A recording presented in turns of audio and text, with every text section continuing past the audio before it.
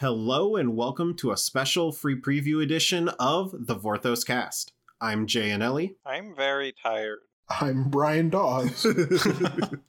I'm Chris Delano, and I have a cold. Yay! And I'm Carrie Thomas. And we have 4 preview cards today to talk to you all about. So first, I'm going to turn it over to Very Tired to tell you all about the battle we've got. Thanks. I literally started today like hundreds of miles away and spent a lot of time in a car. I was up invading Maine for a bunch of days with a partner visiting their parents. It was a lot of fun. What the invasion was about, it was a fighty time up there. One might even say it was a battle. And very specifically a siege, in fact. This is a bad segue into our first preview card. But it is, in fact, one of the new battle cards, a new card type. It's a permanent in March of the Machine. And lordy, is it a deep cut. So our first card, I guess we'll just start. Battle cards are DFCs. So there is a horizontal spell on the front, and a vertical spell on the back. And our battle is Invasion of Ergamon. Ergamon is the name of a plane. All the battle cards in the set are named after planes with the same name construction. Costs red and a green. It is a battle siege. It is uncommon.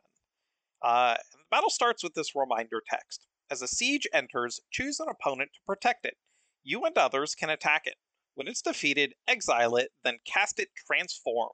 And so in the bottom right corner, we have a little comic book explosion type shape with a 5 in it. Battles have life like a planeswalker, sort of. And you can attack them, and then when you defeat them, you exile them, and you get, a cool spell on the back. So you essentially get to pay a little bit of mana and do some creative attacking and spend a little time to get a more powerful spell. They do also have effects on the front side.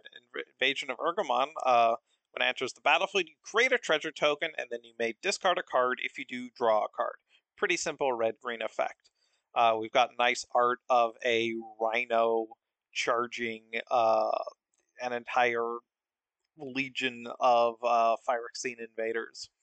And on the back side, once you've defeated the battle, is Truga Cliffcharger, which is a creature rhino. It's red and green. It's a 3/4 and has trample.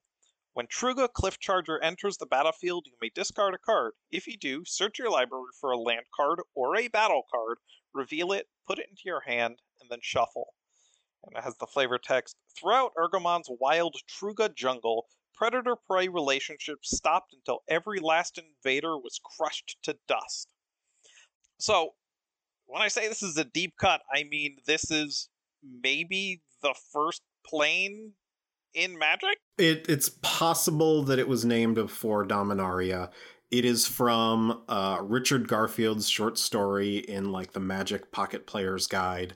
Rorica's Tale takes place on Ergamon. It's literally the second word. So I think that was the first real piece of Magic fiction, and it's the first named plane in Magic fiction, at least. Dominaria might have popped up somewhere else somehow. Yeah, so this is the plane where the first named planeswalkers, Thomel and Warzil, dueled. It's a wild plane, and we do have a location there, the Truga Jungle, which was a plane card in, I think, not the original Plane Chase, I think it was in the second one. But there was... Yeah, it was Plane Chase 2020. Yeah, 2012.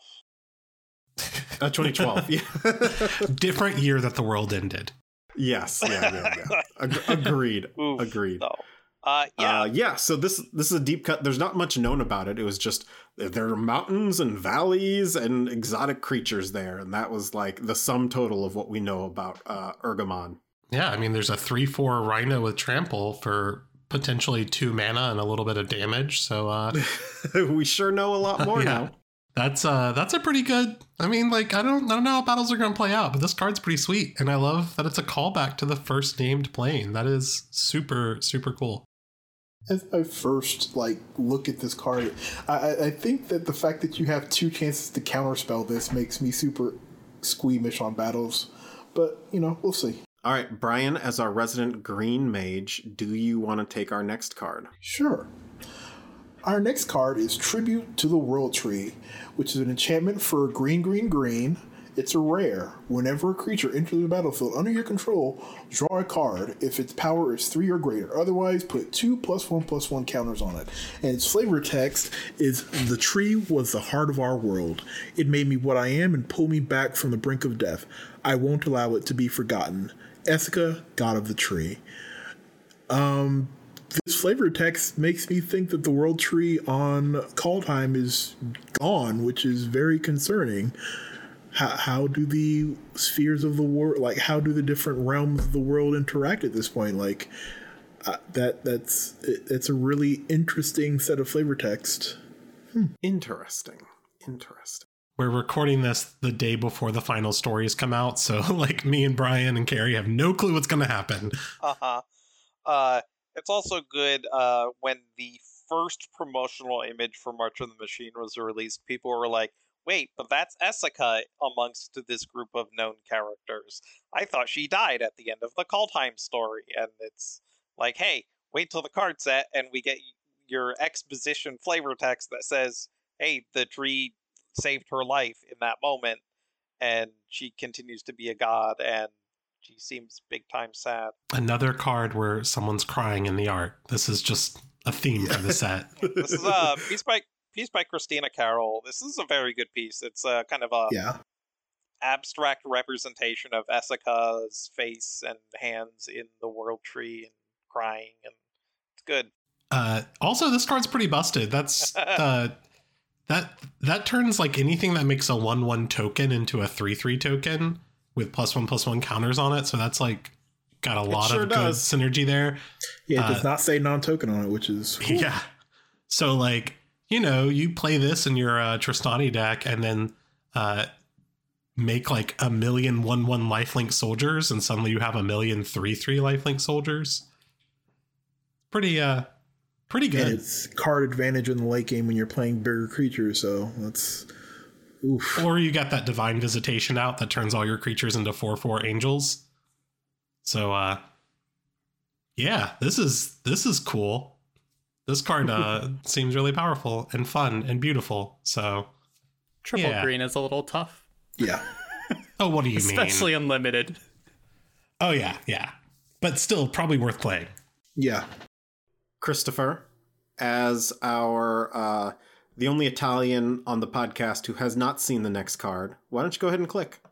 All right, so for the exposition here, I have not looked at our preview cards other than the previous 2, because these 2 cards that we have coming up were requested by Jay and Lorelai. So I'm real curious about this one. I'm going to click it right now and give you a live reaction. Oh my God. Wow. I also just clicked on it for the first time. That's hilarious. All right. So this is an artifact equipment. It's a common for 1 red mana. It's called Beamtown Beatstick. This is a Riveteer baseball bat. It is a Halligan bar, it's a fancy crowbar. Basically. Oh, it's a crowbar, and it looks like it is just covered in halo. It has equipped creature gets +1/+0 and has menace. Whenever equipped creature deals combat damage to a player or battle, nice. Create a treasure token and equip 2. Incredible. I love it. It is a crowbar covered in halo with a little Riveteer symbol on it. This is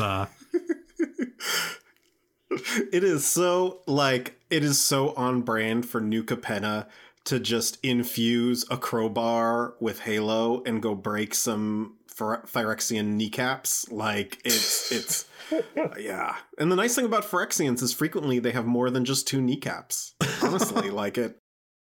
Of course you would enjoy that part of it. On the downside, sometimes they have fewer than 2. It's true.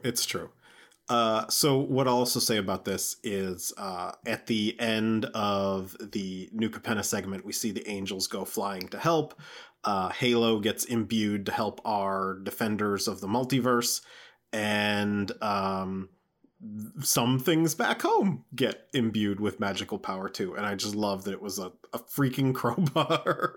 So one of the really fun things about this set, Jay and I were both on the creative text team, is that we get a lot of peeks into planes, and because we cover so many planes in the set, we get to do like really cute, unique things that can only exist there. This is an equipment that you're only ever gonna see on New Capenna, and it just feels so silly in the best way. Honestly, I feel bad because I have a strong feeling that Atraxa owes somebody money, and it's not gonna All right.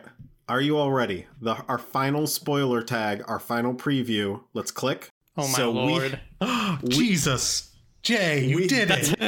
You did it. We have a common instant. It's a black card for 2 black. And it is called Deadly Derision, and it is Duretti having killed a furnace host Phyrexian who broke into his lair. And before I read what it does, let me read you the flavor text. Oh, actually, Lorelei, would you like to read this flavor text? Yeah. Duretti looked down disdainfully. You call yourself machines. Where's the elegance? Nothing but ugly piles of scrap.